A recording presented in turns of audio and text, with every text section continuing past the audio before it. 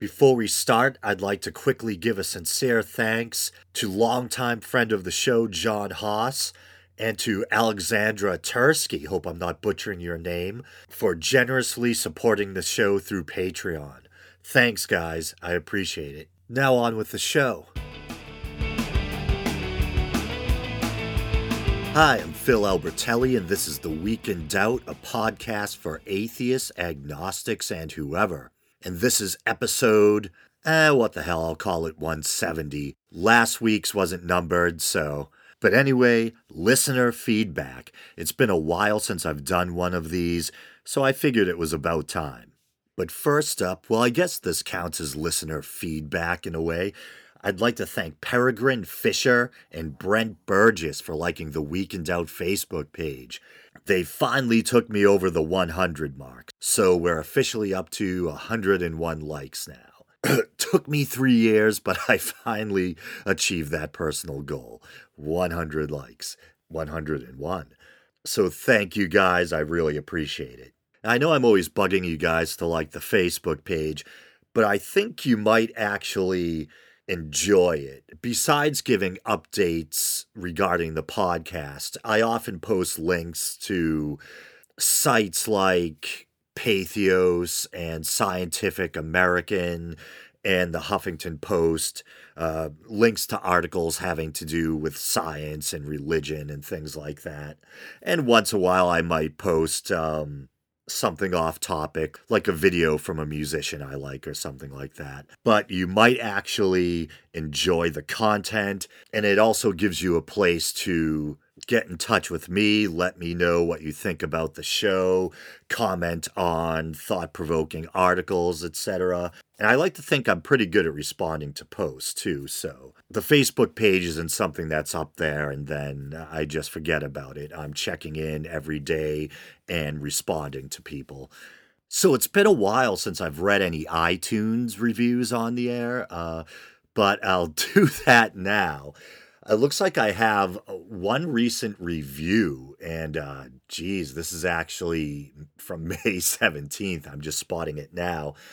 I should add the disclaimer, I'm still at 4.5 stars out of 5 on iTunes, so not too shabby at all. And that's pretty much been the average rating since the inception of the show, and I'm very thankful for that. But yeah, I got a 1-star rating in May, and I'll read that now, and I'll try not to have a meltdown. Let's see. And this is by someone named Tansy Lynn, or, that's their iTunes handle. I tried a few episodes and found it hard to get through them. Others seem to like him. So it's, it looks like ITAS. Yes, I'm going to wail on their grammar since they only gave me 1 star. Yes, I am petty that way. Yeah, but they probably meant it's. Others seem to like him, so it's probably just me. The current episode about sexism allegations amongst atheist thinkers was the last straw for me, though. Okay, so I'm really torn about what to say about this because, on the one hand, she kind of took the gloves off. She was a little brutal. She said it was hard to get through the episode. She only gave me 1 star, 1 star. But on the other hand, it sounds like she tried to be fair. She listened to a few episodes. And frankly, if it was me, if I had trouble getting through the first episode of someone's podcast that I listened to, I probably would have gave up there. Not sure why she kept listening if she didn't enjoy the first episode she heard. And then she says, which is kind of humble, others seem to like him, so it's probably just me.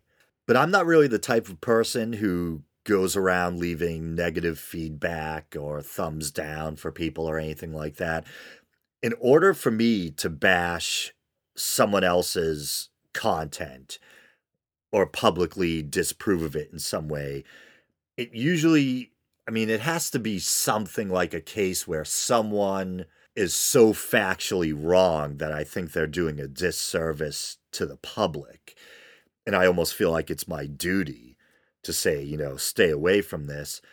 Or, and this is kind of along those same lines, it has to be someone who's just wildly ignorant, like maybe a creationist video or someone making, religious claims that fly in the face of reason and science, like maybe a Kent Hovind video or something like that. Or maybe if I feel like someone's being particularly nasty in an unfair way. But I can probably literally count on one hand how many times I've left a negative review or I've given someone a thumbs down on YouTube or something like that. I think once in a while, you buy a piece of junk off of Amazon, like a charger for your phone or something, and it literally lasts like one day, or a case that, breaks when you try to put it on your device or something. But yeah, usually I'm pretty fair and forgiving, generally speaking, with that kind of thing.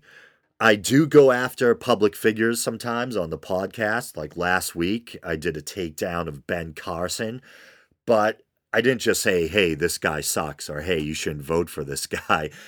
I pointed out why his claims are erroneous, or why I think certain aspects of his past might be suspect. If I am going to give a negative opinion of someone or their content, I'll usually at least try to be fair and give an objective reason why. But she says the episode about sexism allegations amongst atheist thinkers was the last straw. And I know this is an iTunes review and not a dissertation or an essay or something, so you probably want to keep it concise. But I wish I knew what it was about the episode that offended her. Because that was the first episode where I really started to get in trouble. Prior to that episode, I really stayed away from issues like sexism, feminism. The topics I covered pretty much had to do with religion. And I only touched on political issues if I was trying to, say, dismantle the claims of a fundamentalist Christian politician or something like that. But I had no idea that episode was going to end up being as divisive as it was. I thought I was just approaching an interesting topic that had to do with the quote unquote atheist community. I'll put atheist community in quotes because I came to my atheistic views on my own, and I tried to avoid groupthink. After all, we non believers are supposed to be free thinkers. We come to our atheistic worldview, hopefully, because that's where reason and logic has led us, and not because we want to be part of some group. So I don't really necessarily think of myself as part of an atheist community. I'm just someone who happens to have an atheistic worldview. And I think groupthink is kind of the bane of free thought. So I thought I was just good naturedly covering yet another topic that had some relation to the subject of atheism. And it was the first time I really found out about free thought blogs, Gamergate, radical feminism, the MRA movement, and things like that. I was pretty naive about all that stuff beforehand. Prior to that, I had some knowledge about people, a little bit of knowledge about people like P.Z. Myers and Richard Carrier. I enjoyed watching some YouTube videos of Richard Carrier talking about the so-called Christ myth, but I had no clue about all the free thought blogs drama. And I thought I was pretty darn fair in my coverage of things like Gamergate and free thought blogs and feminism versus the MRA movement. I was pretty much new to all that stuff.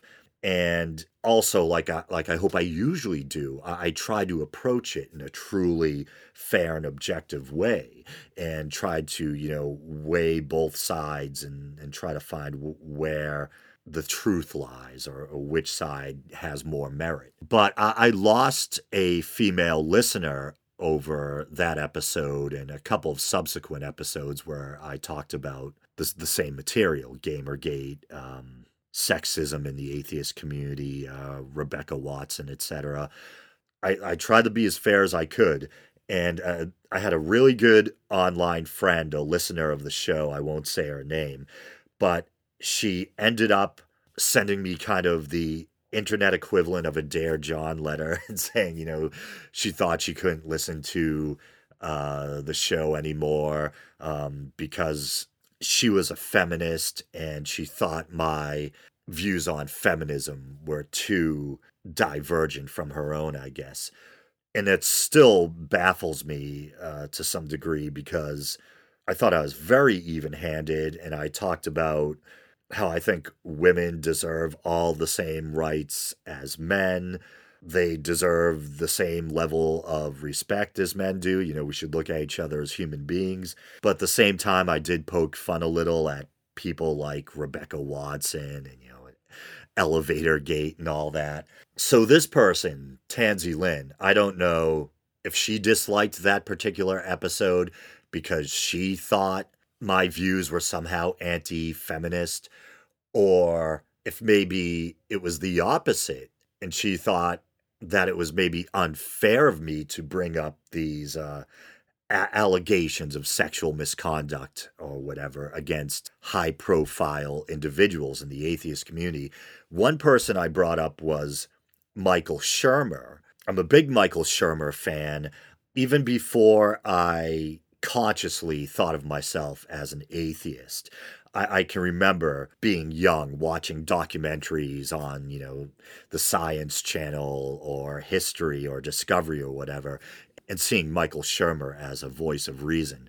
So I'm a longtime Michael Shermer fan, and I actually think I was very fair to him in that episode, and I tried to hammer home the point that these are just allegations. It's like a he said, she said situation. But there was some stuff about some kind of controversy or drama about how Michael Shermer might have a habit of hitting on, God forbid, hitting on girls at atheist or skeptic conferences.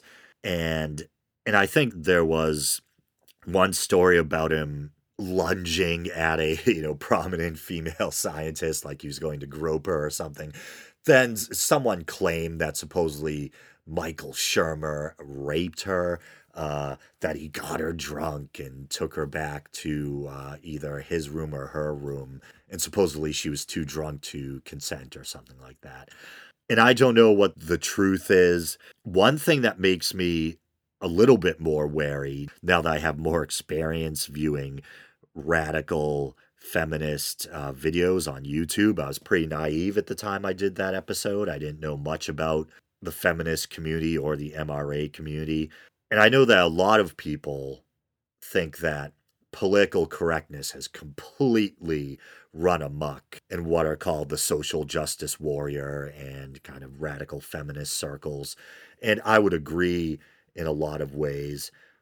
And we have some people who have this kind of extreme view about rape that we're not talking about if someone's unconscious, but if someone consumed almost any alcohol at all, a woman, and you have sex with her, as crazy as it sounds, some people say that's rape.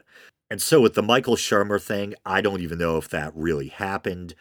I don't know if it did happen, if the woman actually was unconscious or so intoxicated that she was barely aware of her surroundings, which you could say that is rape. If you have sexual intercourse with someone who is either unconscious or so out of their mind that they don't even know where they are, you know what I mean? That's rape. But if someone has a few drinks and you had a few drinks, and this has been going on since time immemorial, or since man first started fermenting alcohol, if you have two people who are loosened up with alcohol, but they still know where they are, they're still aware of the decisions they're making.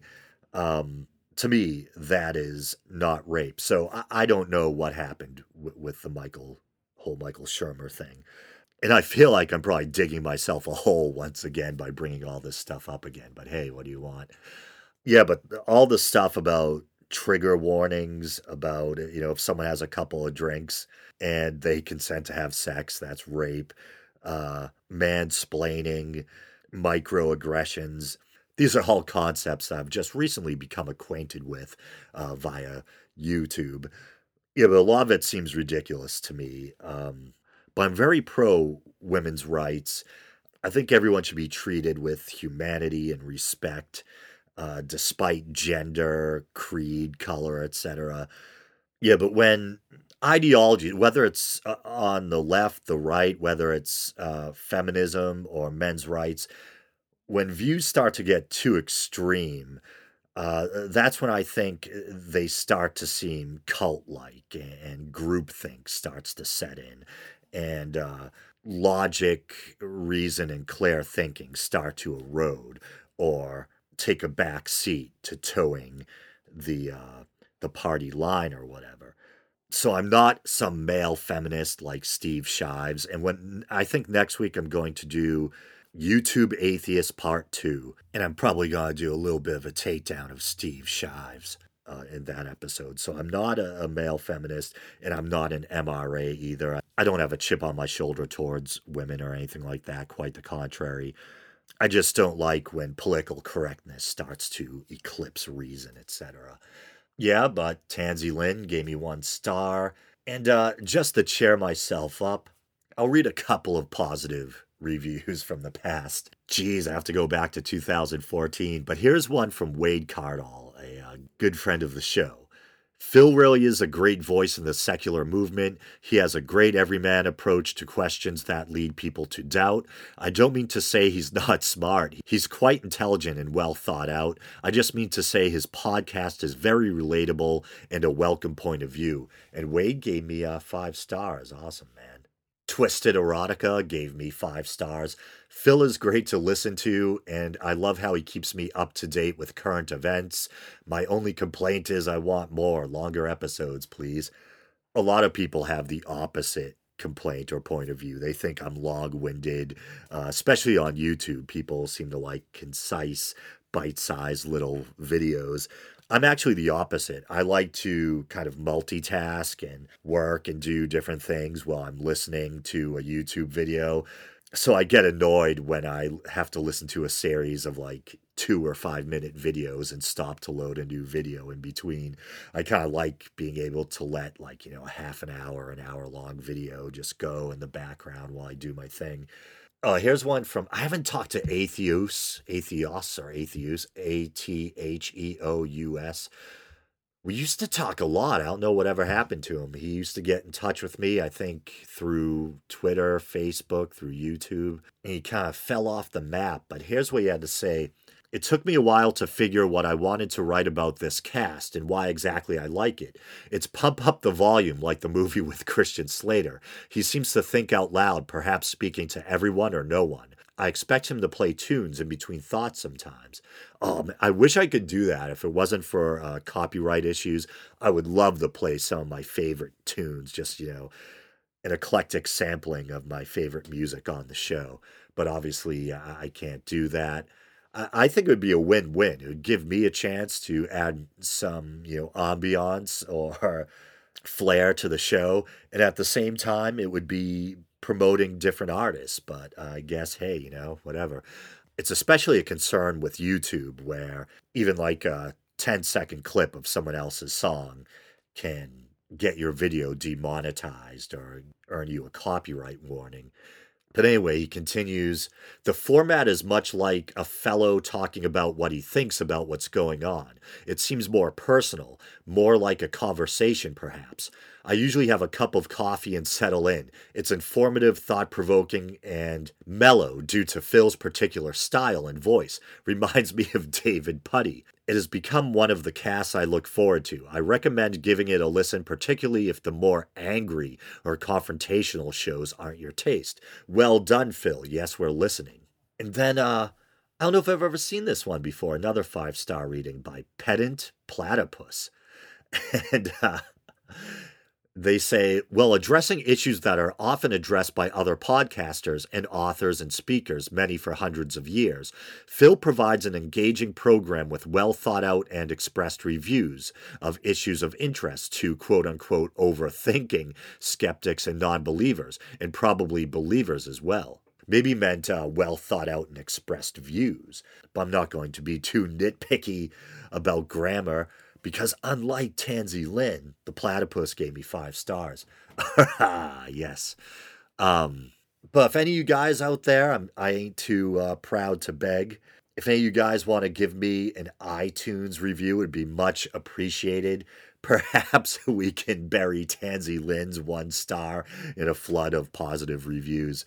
All right. But it should go without saying, only give me a positive review if you think I earn it, which, I mean, why would you give me a positive review if you didn't like the content? But anyway, I'm getting all neurotic. So that takes care of the iTunes reviews. And I have 27 reviews in all, but I've read most of them on the show in the past. So let's go to YouTube. And that's not the first person to tell me I sound like David Puddy from Seinfeld. The same actor does the voice of Brock, or did. I don't know. Is Venture Brothers still on the air? He did the voice of Brock Sampson on the Venture Brothers. Patrick Warburton, I think his name is. I had deviated septum surgery years ago and rhinoplasty at the same time. I talked about the whole thing on a past episode of the show. I got rid of the hump on my Italian nose, and now because I'm blonde and blue-eyed, I probably don't look Italian at all.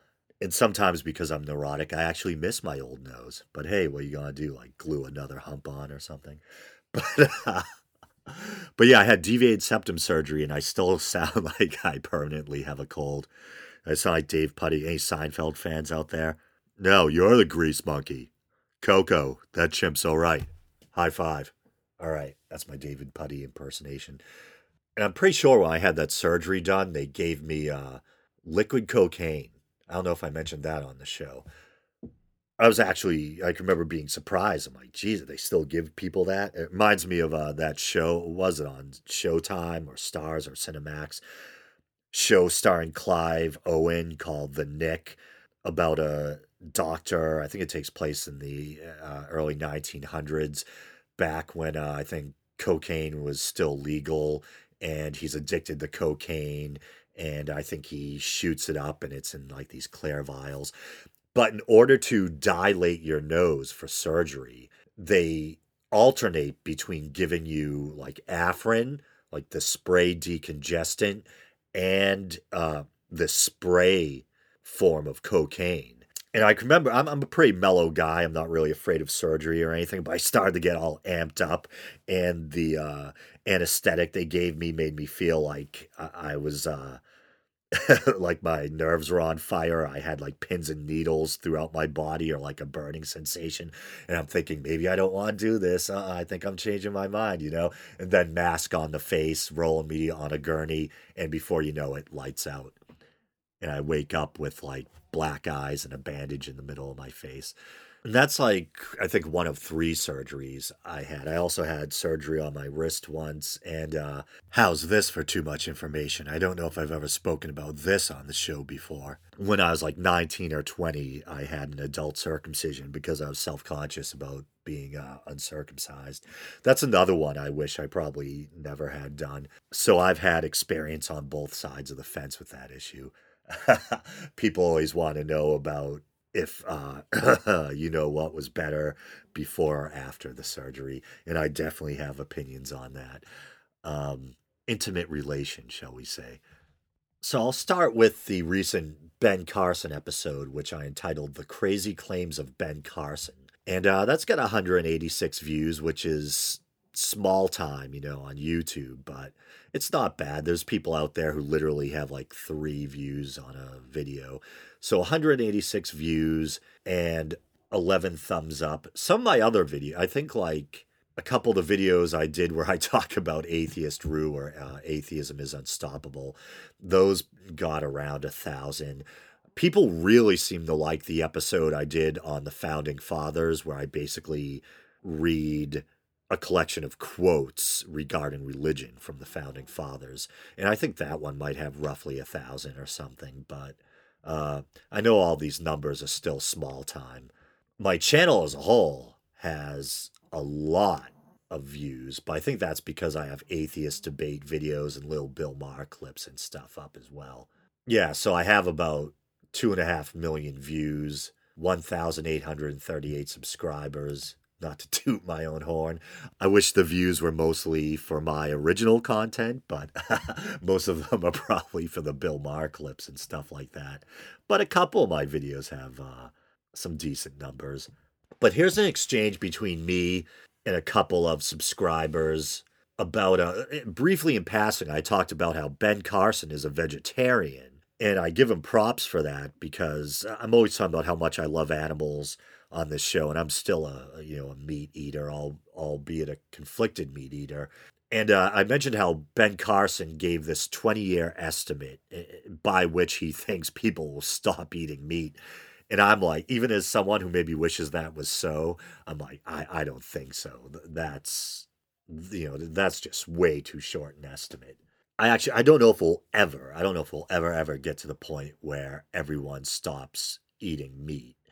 Because I think we're wired to be omnivorous. Isn't there a theory? I think I've talked about this with Chris Webber before. And I don't know if I'm getting it exactly right, but there's some theory about during the process of human evolution, maybe when we were Australopithecines or something like that, one of our early bipedal, probably still very ape like ancestors supposedly started eating meat by scavenging the kills of predators.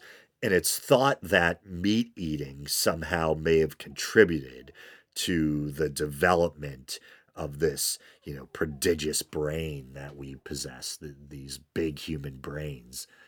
I think when Chris and I were talking about it, he was saying that supposedly tool use played a role in the development of the brain too, that something about us being able to use tools and fire, to prepare our food meant that you didn't need these big, strong, oversized jaws anymore. And something about that, something about how the change in jaw size may have allowed for a bigger brain or something like that. I'm not sure. And I'm just thinking and musing out loud here. If any of you guys out there feel like adding to the conversation, if you're more informed about this stuff, please just, get in touch via Facebook, YouTube, Twitter, or whatever. You can get in touch at the Week in Doubt at Gmail as well. Or it could have been that, eating meat helped us develop bigger brains in the first place, and that allowed us to become intelligent enough to manipulate tools, and then that allowed us to cook and cut and prepare our food, so we didn't need these prognathous jaws, you know, which somehow there might be some correlation between that and increase in brain size or something like that. And then, of course, when we develop the ability for language and abstract thinking, that's when, things really start to take off. All right, through the magic of editing, I'm going to chime in here and read a little bit of an article from Live Science entitled Eating Meat Made Us Human Suggests New Skull Fossil. And this dates back to October of 2012. Fragments of a 1.5 million year old skull from a child recently found in Tanzania suggest early hominids weren't just occasional carnivores, but regular meat eaters, researchers say. The findings help build the case that meat eating helped the human lineage evolve large brain, scientists added. I know this will sound awful to vegetarians, but meat made us human, said researcher Manuel Dominguez Rodrigo, an archaeologist at Complutense University in Madrid. I probably butchered that, I'm sure. Past research suggested pre-human hominids such as Australopithecines, I was right, may have eaten some meat. However, it is the regular consumption of meat that often is thought to have triggered major changes in the human lineage, the genus Homo with the high-energy food supporting larger human brains. All right. I just wanted to read that just so you guys didn't think I was pulling stuff out of thin air here.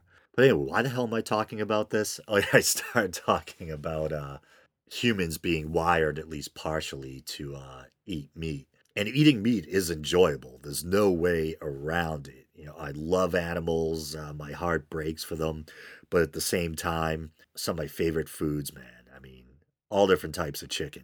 Fried chicken, chicken wings you get from the Chinese restaurant, grilled chicken. Hell, I even like those nasty processed chicken nuggets and shit. But oh man, I love Chinese food, beef teriyaki, even a big piece of steak, kind of bloody on a heap of rice pilaf. That's one of my favorite things, man. So, I mean, I especially feel bad for pigs because of how intelligent they are. They're supposedly at least as intelligent as dogs, and they just get put through hell on, factory farms. Highly intelligent animals, and they get penned in and kept in cramped quarters, sometimes where they can't even turn around, sometimes beaten and abused by workers, etc. But pork is delicious too, man. Holy crap. Home style stuffing with a nice pork chop on the bone. I fall on that stuff like an animal. But this is probably too much information again. So I think that we really are wired to eat meat, but at the same time we've evolved to the point where we're self-aware and we're able to empathize, to put ourselves in the shoes of not just other humans but other creatures as well, and to realize that the creatures that we're killing for our food are also sentient beings, and that creates quite the moral predicament. So I don't know if we'll ever completely get, even if, let's say, in the industrialized world, if in the modern West, at some point, maybe we will, in a couple hundred years, um, for the most part, stop eating meat. I'm sure there'll still be tribes and, impoverished areas in the world where people still hunt and things like that, or there may be people, no matter how much civilization advances as a whole, you might still have people who are survivalists or just like providing food for their families themselves through hunting. So it might be real pie in the sky, too much of a utopian vision to think that eating meat will ever be completely wiped out. We'd have to probably look very far in the future if our species survives long enough, where we're one globalized community, kind of one homogenous culture, all sharing the same type of technology or something like that. Um, but I don't see that happening for a long, long time. We should at least keep pushing and pushing to try to make sure that animals are treated as humanely as possible, especially kind of highly sentient animals like pigs and cows and things like that. But anyway, so here's this exchange. And this is from Color Me Gone. If human beings ever actually do stop eating meat, then every species that has been domesticated for that purpose will be extinct within a few generations. Meat animals require intense care. Left to the vagaries of evolution, they stand little chance of surviving, particularly when you consider the amount of land given over to their use, which can be turned into, e.g., golf courses and housing developments. So far from breathing a sigh of relief, and that's quoting Ben Carson, those animal species will face annihilation. And before I read my reply, I guess the only way in which I kind of disagree with that is that I think, in a weird way, I would probably rather have a species of animal die off naturally than having that species perpetuated where generation after generation lives this kind of nightmarish slaughterhouse existence or whatever. So I think maybe, like, let's say, just theoretically, if we could flip a switch and everyone just stops eating meat, we stop eating pork, we stop eating beef. I don't know. I think maybe we'd have to do something like sterilize the vast majority of domestic livestock or something like that and let the population really dwindle down. Then who knows? It might get to a point where people just keep cows and pigs as pets or something like that. You know what I mean? And the numbers are fairly low. Who knows? This is all just wild speculation. But I responded, "Hi, thanks for replying. I think you bring up a really good point. Ending the consumption of meat would entail a lot of complex logistical baggage that would make it a lot more complicated than simply stopping. I think in part that's why Ben Carson's 20-year guesstimation sounds so unrealistic." And man, my jaw just dropped. I have GarageBand running in the background while I'm reading these YouTube reviews, and it paused for a second when I went to load it, so I thought it wasn't recording, which has happened in the past. I've gone like 20 up to like 30-minute stretches and realized that for some reason the software in the background wasn't recording. And this is all impromptu, unscripted. I have to go back and try to remember everything I said. So my blood just went cold for a minute, but then GarageBand kicked in, and yes, it was recording. Okay. Um, and then he responds, I can foresee a time when meat is produced in factories, and in fact, synthetic meat grown in the laboratory has already been trialed as food. Of course, many people distrust science, and so it wasn't a runaway success.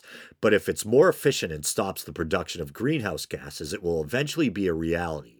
And you could actually tailor the product to be healthier and more tasty, and even produce exotic varieties, e.g., sea turtle is supposed to be one of the tastiest meats, but its use is banned because they are near extinction.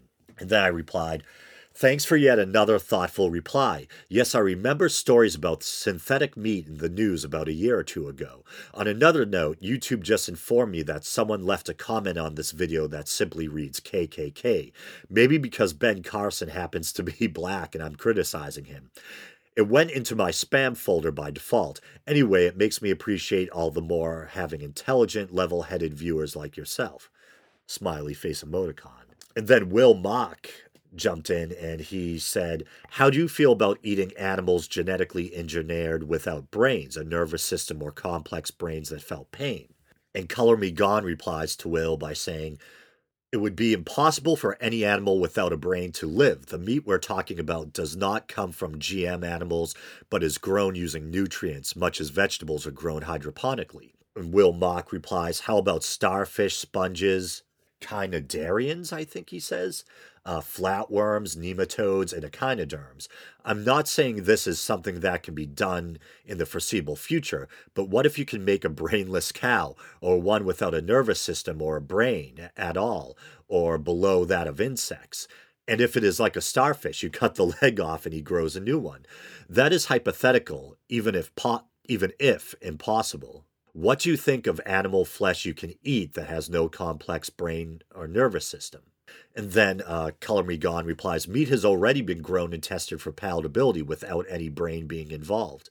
And then I jump in. One of my favorite foods is scallops, one of the few sources of meat I can eat and feel relatively guilt-free. I think level of sentience is definitely a key factor, morally speaking. I think creating brain dead animals would go a long way to solving the moral problem of eating meat, but people might find the idea jarring or off putting. Ethically, it would still be better than killing sentient animals, but as Color Me Gone has pointed out, we've already reached the point where meat or tissue can be cultivated in a lab. I just imagined a laboratory full of cows grown without heads. I'm going to have nightmares tonight. Then Will Mock also commented on Ben Carson's dream anecdote where he claimed that God or an angel gave him all of the answers to a chemistry final, I think it was, the night before. And here's what he says. It's hard to read in dreams. It turns out reading something in dreams is damn difficult. The letters tend to blend and jump around, and if you turn away and look back, the text will usually change to something completely different. And then he cites a source, an article about lucid dreaming. So he was able to read a test in his dream and remember it. I'm guessing he knew the stuff or just got lucky. Winning the lotto in multiple choice, if it was multiple choice, is more likely than God helping you on a test. And I said, thanks for the link. I've always been fascinated by lucid dreaming, which I have. And I'd like to investigate that topic more. I always felt that, like, maybe if you could learn to lucid dream, it might be very therapeutic in a way.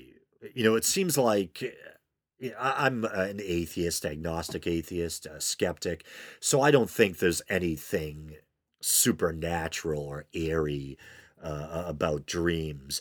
I think that dreams are our brains or our mind's way of trying to work through conflicts that we experience in our waking life, or maybe just the brain kind of, defragging or something and, moving around different puzzle pieces or something like that. But it does seem like we are trying to work through problems in our dreams in this very kind of strange, disjointed, abstract way. And lucid dreaming just means that you're aware that you're dreaming and you have more control over how you behave in the dream and interact with your dream surroundings. Yeah, so I always thought that maybe that might be very cathartic or helpful or empowering, being able to learn how to lucid dream. But anyway, Wilmach also says, I think the guy is really smart to be able to do what he does, has great steady hands and the things required to do great surgery. Religious people can be good at learning what works in reality and are able to cut off what they know about reality and what works at the moment and what historically is accurate. Also, the deeper you look into reality, it seems way too bizarre. Most people find reality just way too depressing as is and can't imagine being sane without a God there to preserve their memories and consciousness in death. I don't know just isn't acceptable enough for them. I'm probably insulting them by thinking they are too weak, but I've had many close friends and family that believe in some spiritual things say this, and we have to move on and consider it fine as long as they can be productive members of society and not hurt anyone or let their ideas get in the way of someone else's freedoms. I think that's well said, and I think that does perplex a lot of us non believers on face value. How can someone be incredibly intelligent, be a person of science or a person of medicine, and yet still believe in the supernatural claims of a man made religion and engage in all this wishful thinking and suspension of disbelief?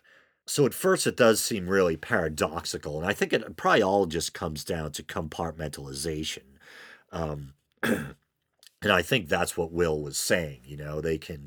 They can have this one area where they store their religious belief and all their airy fairy woo woo ideas and their suspension of disbelief, and then they can also have this focused, disciplined understanding of science or the field in which they excel in. On the other hand.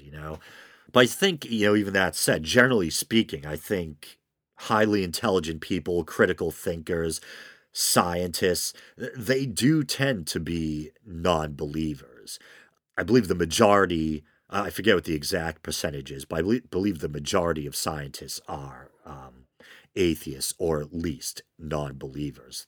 But of course, there are some exceptions like Ben Carson and, of course, Francis Collins, who headed up the Human Genome Project and who was also friends with the late Christopher Hitchens. And I think he actually gave Christopher Hitchens advice, medical advice about how to treat his cancer and things like that. But Francis Collins is a devout Christian, and I think he was raised fairly secular. But as a grown adult, he had this experience where he was out in nature hiking or something like that. And he saw, I think it was three frozen waterfalls or a frozen waterfall that had this kind of triple configuration that reminded him of the Holy Trinity. And I think, as Sam Harris says, he fell to his knees in the dewy grass and he basically, became a Christian. So he had this transcendent experience. And I've spoken a lot on this show how I think we all have transcendent experiences, but those aren't proof of the supernatural. They're not proof of an afterlife or of a creator deity. They could probably all be boiled down to neurochemical phenomena rather than supernatural phenomena. We know that an increased level of endorphins, certain neurotransmitters, feel good chemicals, can have a vast impact on our consciousness and our perception. And everything from running, the runner's high, to having an orgasm, to doing, illicit drugs like ecstasy or LSD. These chemical experiences can give us what seem like spiritual experiences or transcendent experiences. But I think I heard something interesting. Whereas the majority of scientists do tend to be non believers, I think there's a fairly high percentage of doctors that tend to be religious.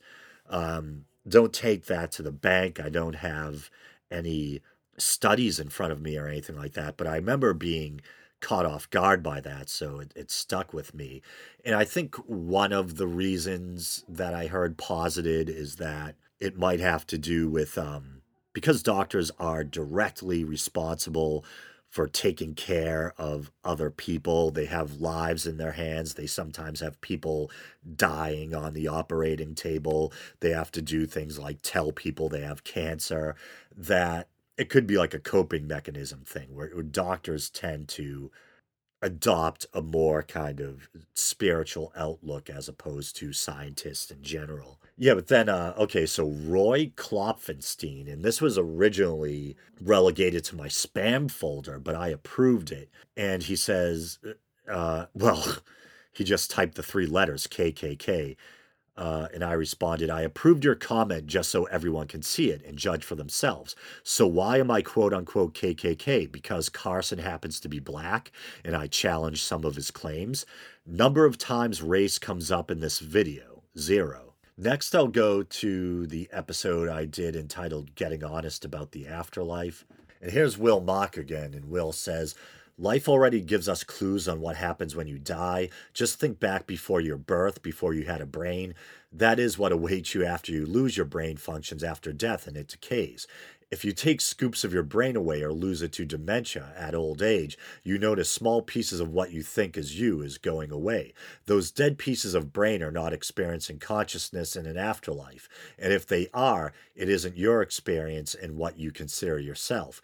And dreamless sleep, when your brain isn't fully functioning, consciousness, that is also a good experience of what death and non existence is like. And I replied, hi, Will, very well said. You pretty much summed up my thoughts on the topic. I believe science and anatomy point to consciousness being an emergent property of the brain.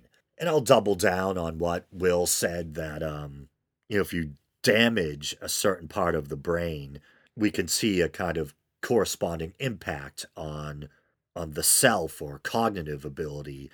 We know different parts of the brain, although I think it's now thought more than ever that the brain as a whole is kind of a holistic organ, and it's perhaps not quite as compartmentalized as we thought. It's maybe more plastic than we thought, but and I'm using plastic in the sense of, malleable, meaning, being able to relearn certain things or certain parts being able to pick up slack for other parts.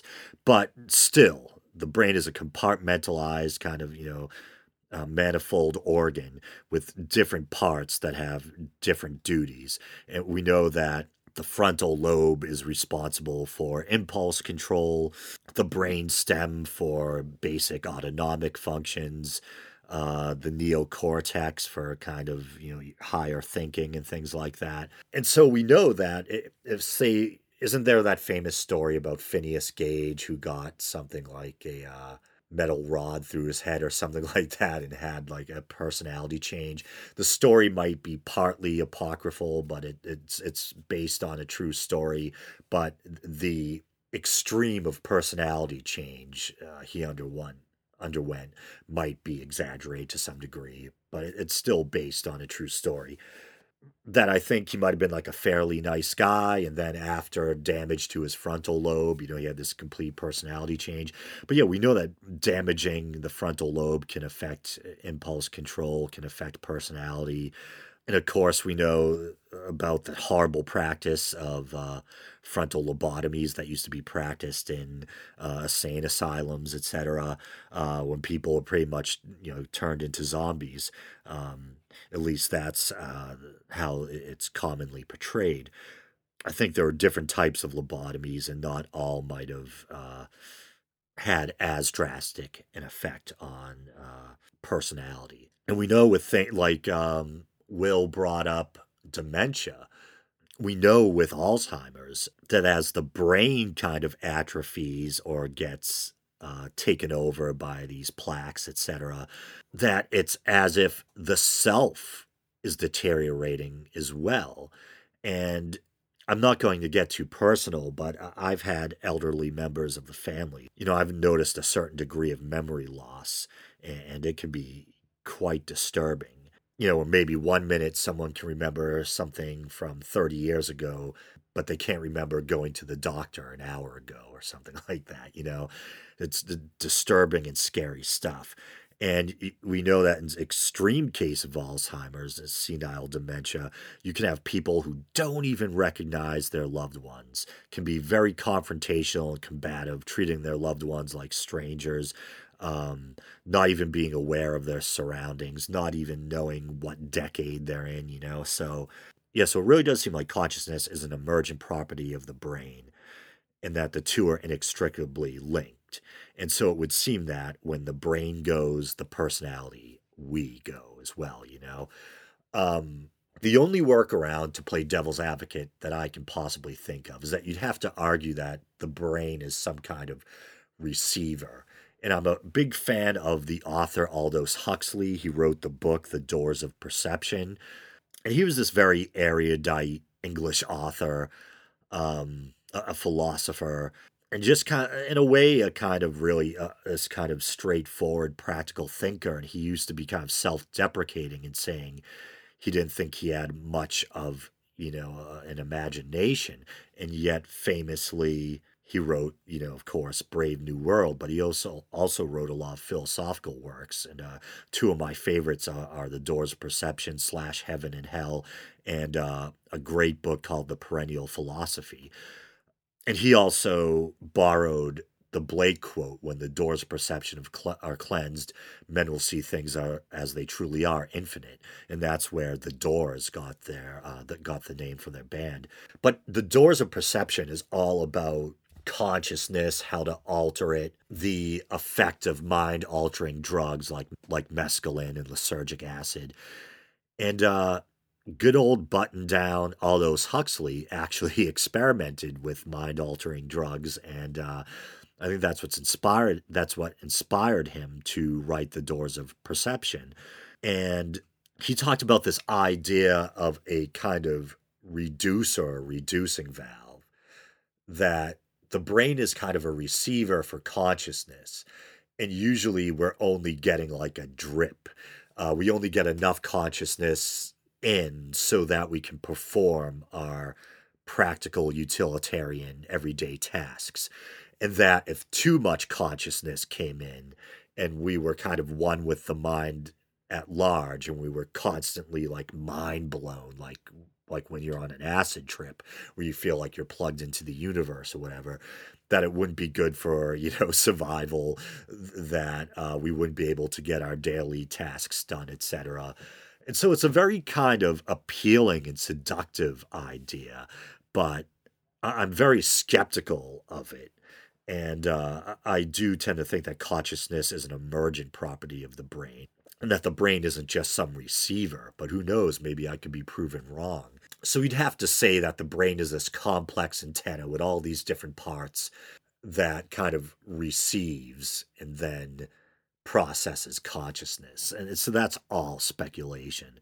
The more down to earth explanation would be that the brain itself is responsible for consciousness. And that's why we have all these different parts. That's why it's multifaceted, and why when one area gets damaged, we see a correlation in uh, changes in personality and functioning and cognitive ability, etc.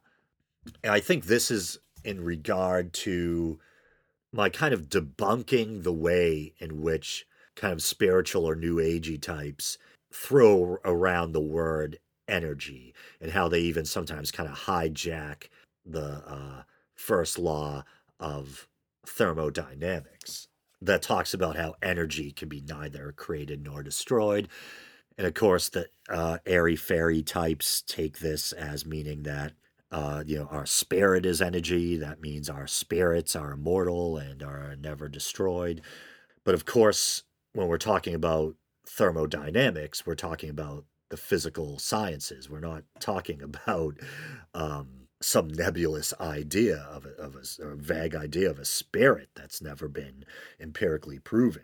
We're talking about things like heat and magnetism and things like that, um, kinetic and stored energy. But Django Segovia, one of my favorite YouTube subscribers. He says, "Ah, yes, this is very helpful. My quote unquote spiritual friend hit me with that quote unquote energy doesn't die chestnut not too long ago. And to be honest, it kind of caught me off guard. My rebuttal was, dude, stop making an ass of yourself and sound like a moron. Now I know exactly what to say. I still need to catch last week's episode." And I replied, "Hi, Django. Happy to help. Smiley face emoticon. Hope you like horror movies. Last week's episode was a 2 hour Halloween special on the subject." And then Will says, even though religion gives you the capacity of doing really evil shit, and maybe he censored himself, he wrote sheet to each other. Even if it did produce great things, this does not mean it is real. Religion can also be true and make you do awful things. The fruits of belief in a religion make no evidence of it being true or not. Unless a certain ritual gave superficial results constantly and predictably with real high percent of certainty, then that religious ritual is useful. And of course, that's true in the sense that let's say for the sake of argument, that religion can inspire people to do good works in some instances, which I think is true. And in the case of people feeding the poor or providing people in the third world with medical care, it can also inspire people to do wicked acts, as in the case with terrorism. And of course, we just recently had that horrible series of terrorist attacks in Paris. Like the smaller attacks that coincided with the nightclub or that arena shooting, the Bataclan Theater, where the Eagles of Death Metal were playing. And I haven't talked a lot about that just because so many other people were talking about it. So there's no shortage of YouTube or podcast commentary on the subject. And I'm just so worn down by, when these things happen, I just shake my head. I'm like, another terrorist attack. And it's kind of like, what can I say? How many times do I have to say that killing people in the name of your man made religion is grotesque, abhorrent, and barbaric? How many times do I have to say it? And now, of course, there's this big feud going on. We have the kind of social justice types on the one hand saying, don't be bigoted jerks, let all the refugees in. Then we have conservatives and others, and not just conservatives, but people who rightly probably have a fear or concern about more immigrants coming in to a given country, whether it's France, Germany, or America, who could end up being terrorists or becoming radicalized or something. And I'm definitely split on this. I make no bones about it. I'm definitely a fence sitter on this one. On one hand, I think the pro refugee people make some good points that for the most part, these are people who are fleeing ISIS and fleeing violence and conflict and probably just want peace and a place to settle. But at the same time, I think it's normal and logical if you have this reoccurring problem where people of a certain ethnicity or a certain religion are committing terrorist acts and failing to fully assimilate or whatever, it makes sense to be afraid that bringing in even more people might possibly add to the problem. But then people will say, well, a lot of these homegrown terrorists aren't first generation immigrants, they're second or third generation people who, young men usually, but of course we know there's a couple of women involved in the recent terrorist attacks where I believe there was a woman with a suicide vest when the police were doing a raid following the initial terrorist attacks in Paris. But supposedly these are kind of like disenfranchised Muslims who grew up, perhaps born and grew up in their host country, but become radicalized, because they feel disenfranchised or something. And that's something I should talk about also. I had someone, I won't say who, I had someone close to me the night that this was still unfolding on live TV, just still in not shock, but, still kind of numbed, when I was still trying to grasp what the hell was going on, and I was just outraged. Outraged and just worn down, yet another terrorist attack. And I think I said something to the effect of, why do terrorists do this? What do they think they're going to achieve? Has, and maybe there are instances, I don't know, but in human history, or at least in modern human history, has any powerful nation after a terrorist attack said, oh, we better give them what they want? No, when you kill innocents and blow stuff up, it just makes people more determined to want to double down on their war efforts or whatever. I mean, has any powerful European country that's ever experienced terrorism said, oh, that's it, we better convert to Islam, or, we better hand the keys to the kingdom over to Al Qaeda or ISIS? And, maybe it might provoke some people to say, why are we in the Middle East? Maybe we should just pull up roots and get the hell out of there? It might provoke thought about that, but just as often, it just intensifies an already ongoing campaign. So terrorism doesn't ever seem to accomplish anything except killing and maiming innocents. So, I don't get it. A very bizarre thing to do in the name of any deity or any worthwhile deity. Of course, being a non-believer, I don't believe there actually is one. Killing people in the name of a non-existent deity, give me a break, man. It's absolutely disgusting. And I would say, hypothetically, if a God did exist and he looked on approvingly at things like beheading live journalists or killing innocents inside a nightclub or whatever, then I don't care if he created the universe. He's not a God worth worshiping. Yeah, but even if a lot of these terrorists truly are homegrown, they're not first wave immigrants. They're the sons or grandsons of Muslim immigrants. Still, these people often get radicalized in mosques by, extremist clerics and things like that. So I can understand why whenever something like, a Charlie Hebdo attack or this Bataclan thing happens, I can understand why the gut reaction, and it was my gut reaction, I'm like, this stuff keeps happening. Why do you keep letting more people?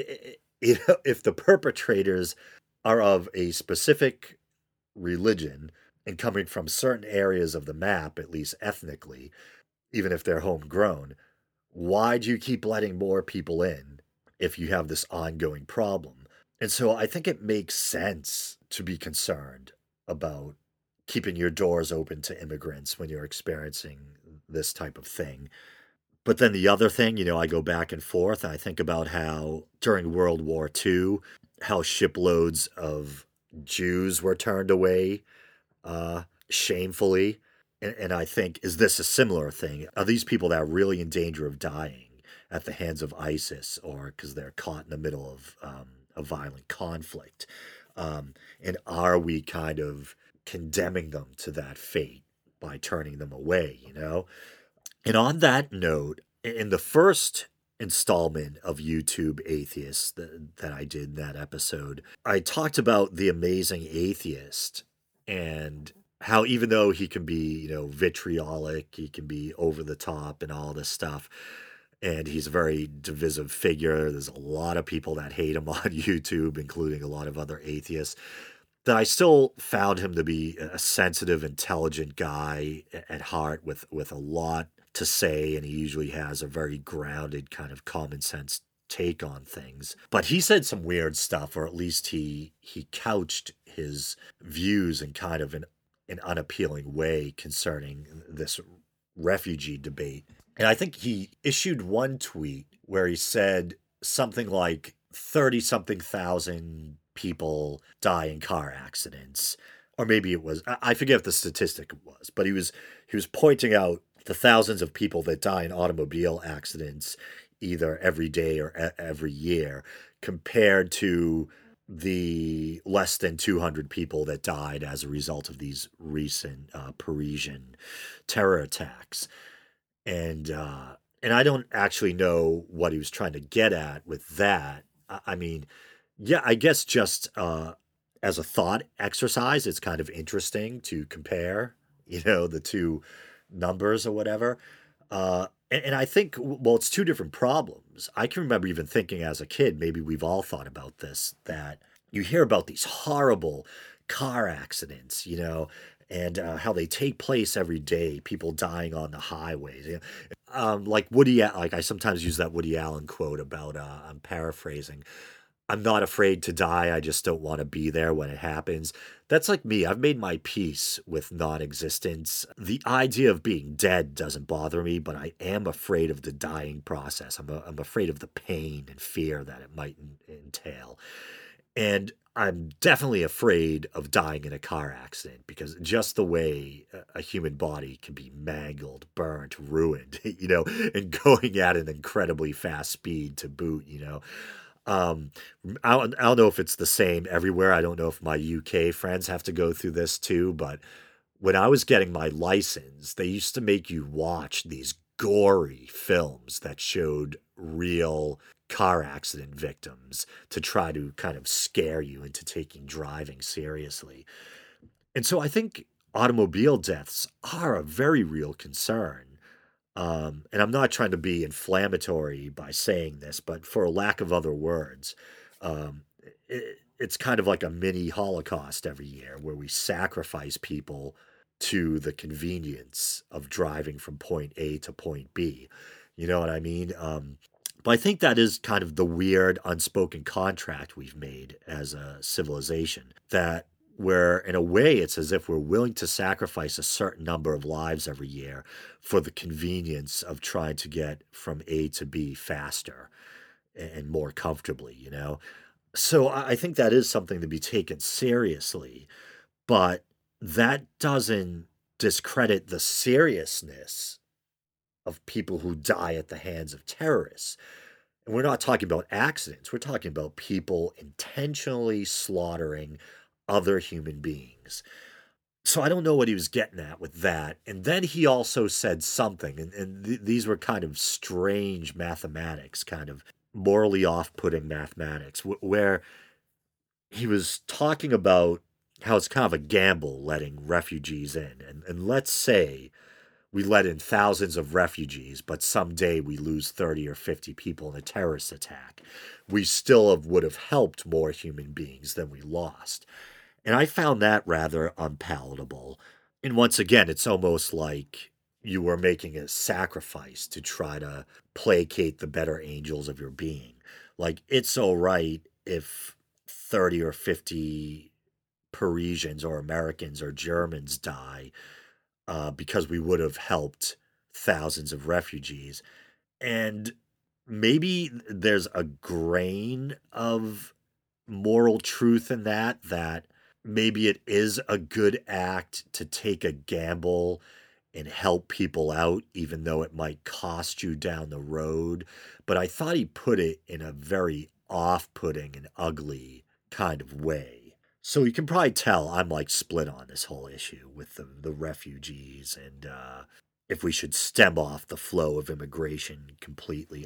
To be honest, and maybe I'll sound bigoted by saying it, but I think it would be completely understandable if a nation wanted to close its doors for a while to until they gets a handle on the problem they have with homegrown terrorism being committed by members of a certain ethnic group or a certain religious group. And I think what's obviously very important too is that there has to be some real efforts made. I'm not saying that there haven't been already to get these segments of the population to assimilate. And I know England's had a lot of problems with this, with radical imams spewing all this hateful rhetoric, this pro extremist rhetoric, and it seems like nothing's done about it.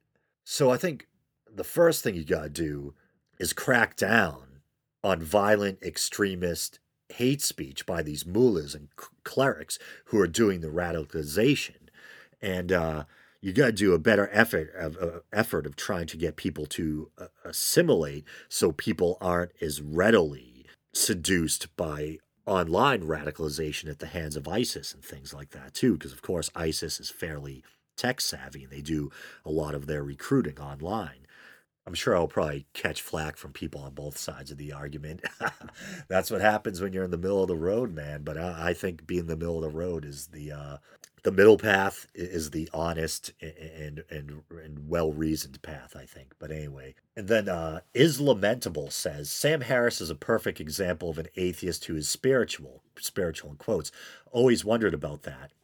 And I replied, I've spoken about that on a couple of episodes. I think there are certain experiences like creative inspiration, being moved by art, music, nature, a feeling of oneness that people deem quote unquote spiritual, but may very well have a biochemical or neuroscientific explanation. Still meaningful experiences, but not necessarily quote unquote spiritual or supernatural in origin. Endorphins, neurotransmitters, drugs, these things can alter consciousness. So technically, you can enjoy things like meditation and other techniques for altering consciousness and still be an atheist. Smiley face emoticon. Okay, I don't know if they want me to reveal their true identity, but I have someone that's, I think, has become a real friend, a listener of the show that I've been communicating with for probably at least, I don't know, what, a couple of years now. But on YouTube, they go by Dirk Stabbins. And this is in reply to my episode on Martin Luther and paid indulgences. And really a highly intelligent guy, and like myself, very irreverent.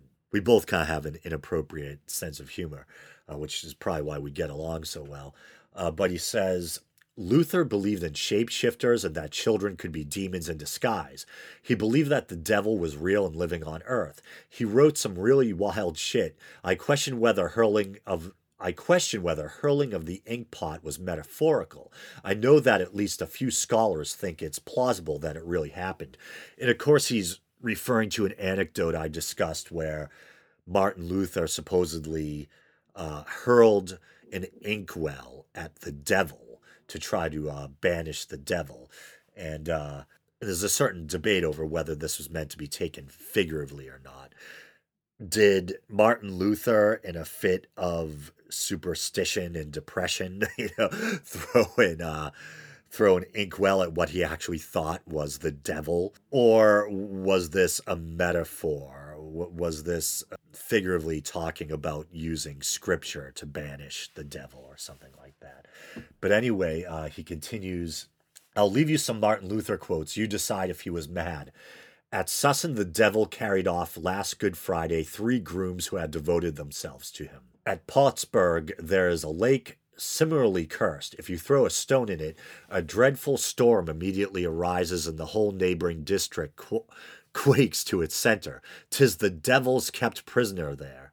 As for the demented, I hold it certain that all beings deprived of reason are thus afflicted only by the devil. Idiots, the lame, the blind, the dumb are men in whom the devils have established themselves, and all the physicians who heal these infirmities, as though they proceeded from natural causes, are ignorant blockheads.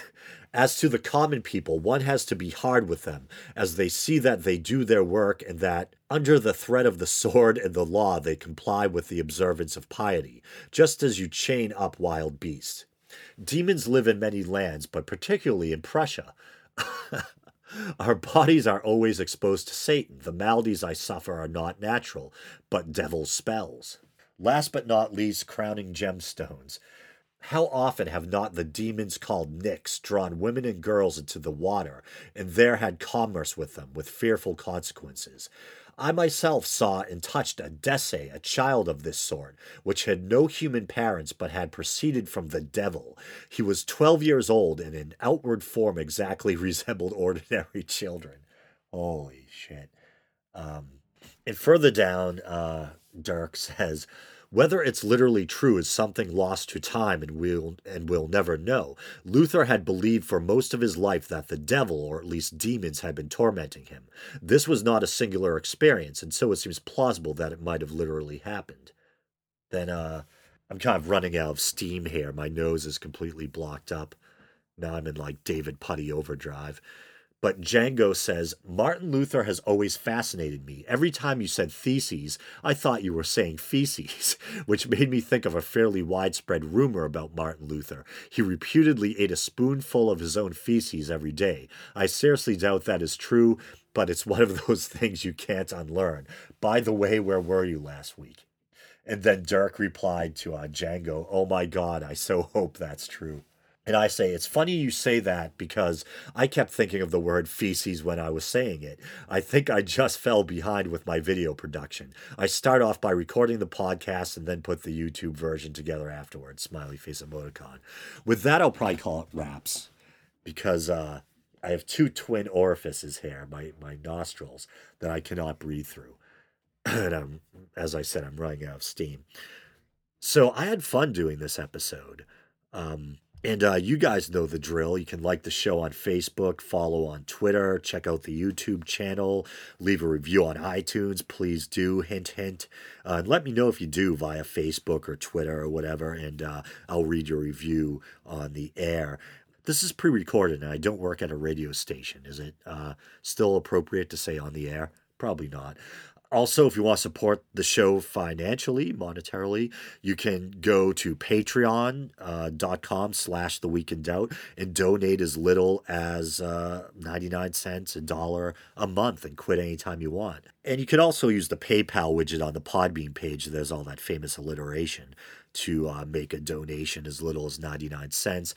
And like I say, it cost me about $19.99 a month to host the feed and all that. So I consider that Patreon and PayPal dough as going towards that cost. But okay, I think I said it all. So until next week, thanks for listening.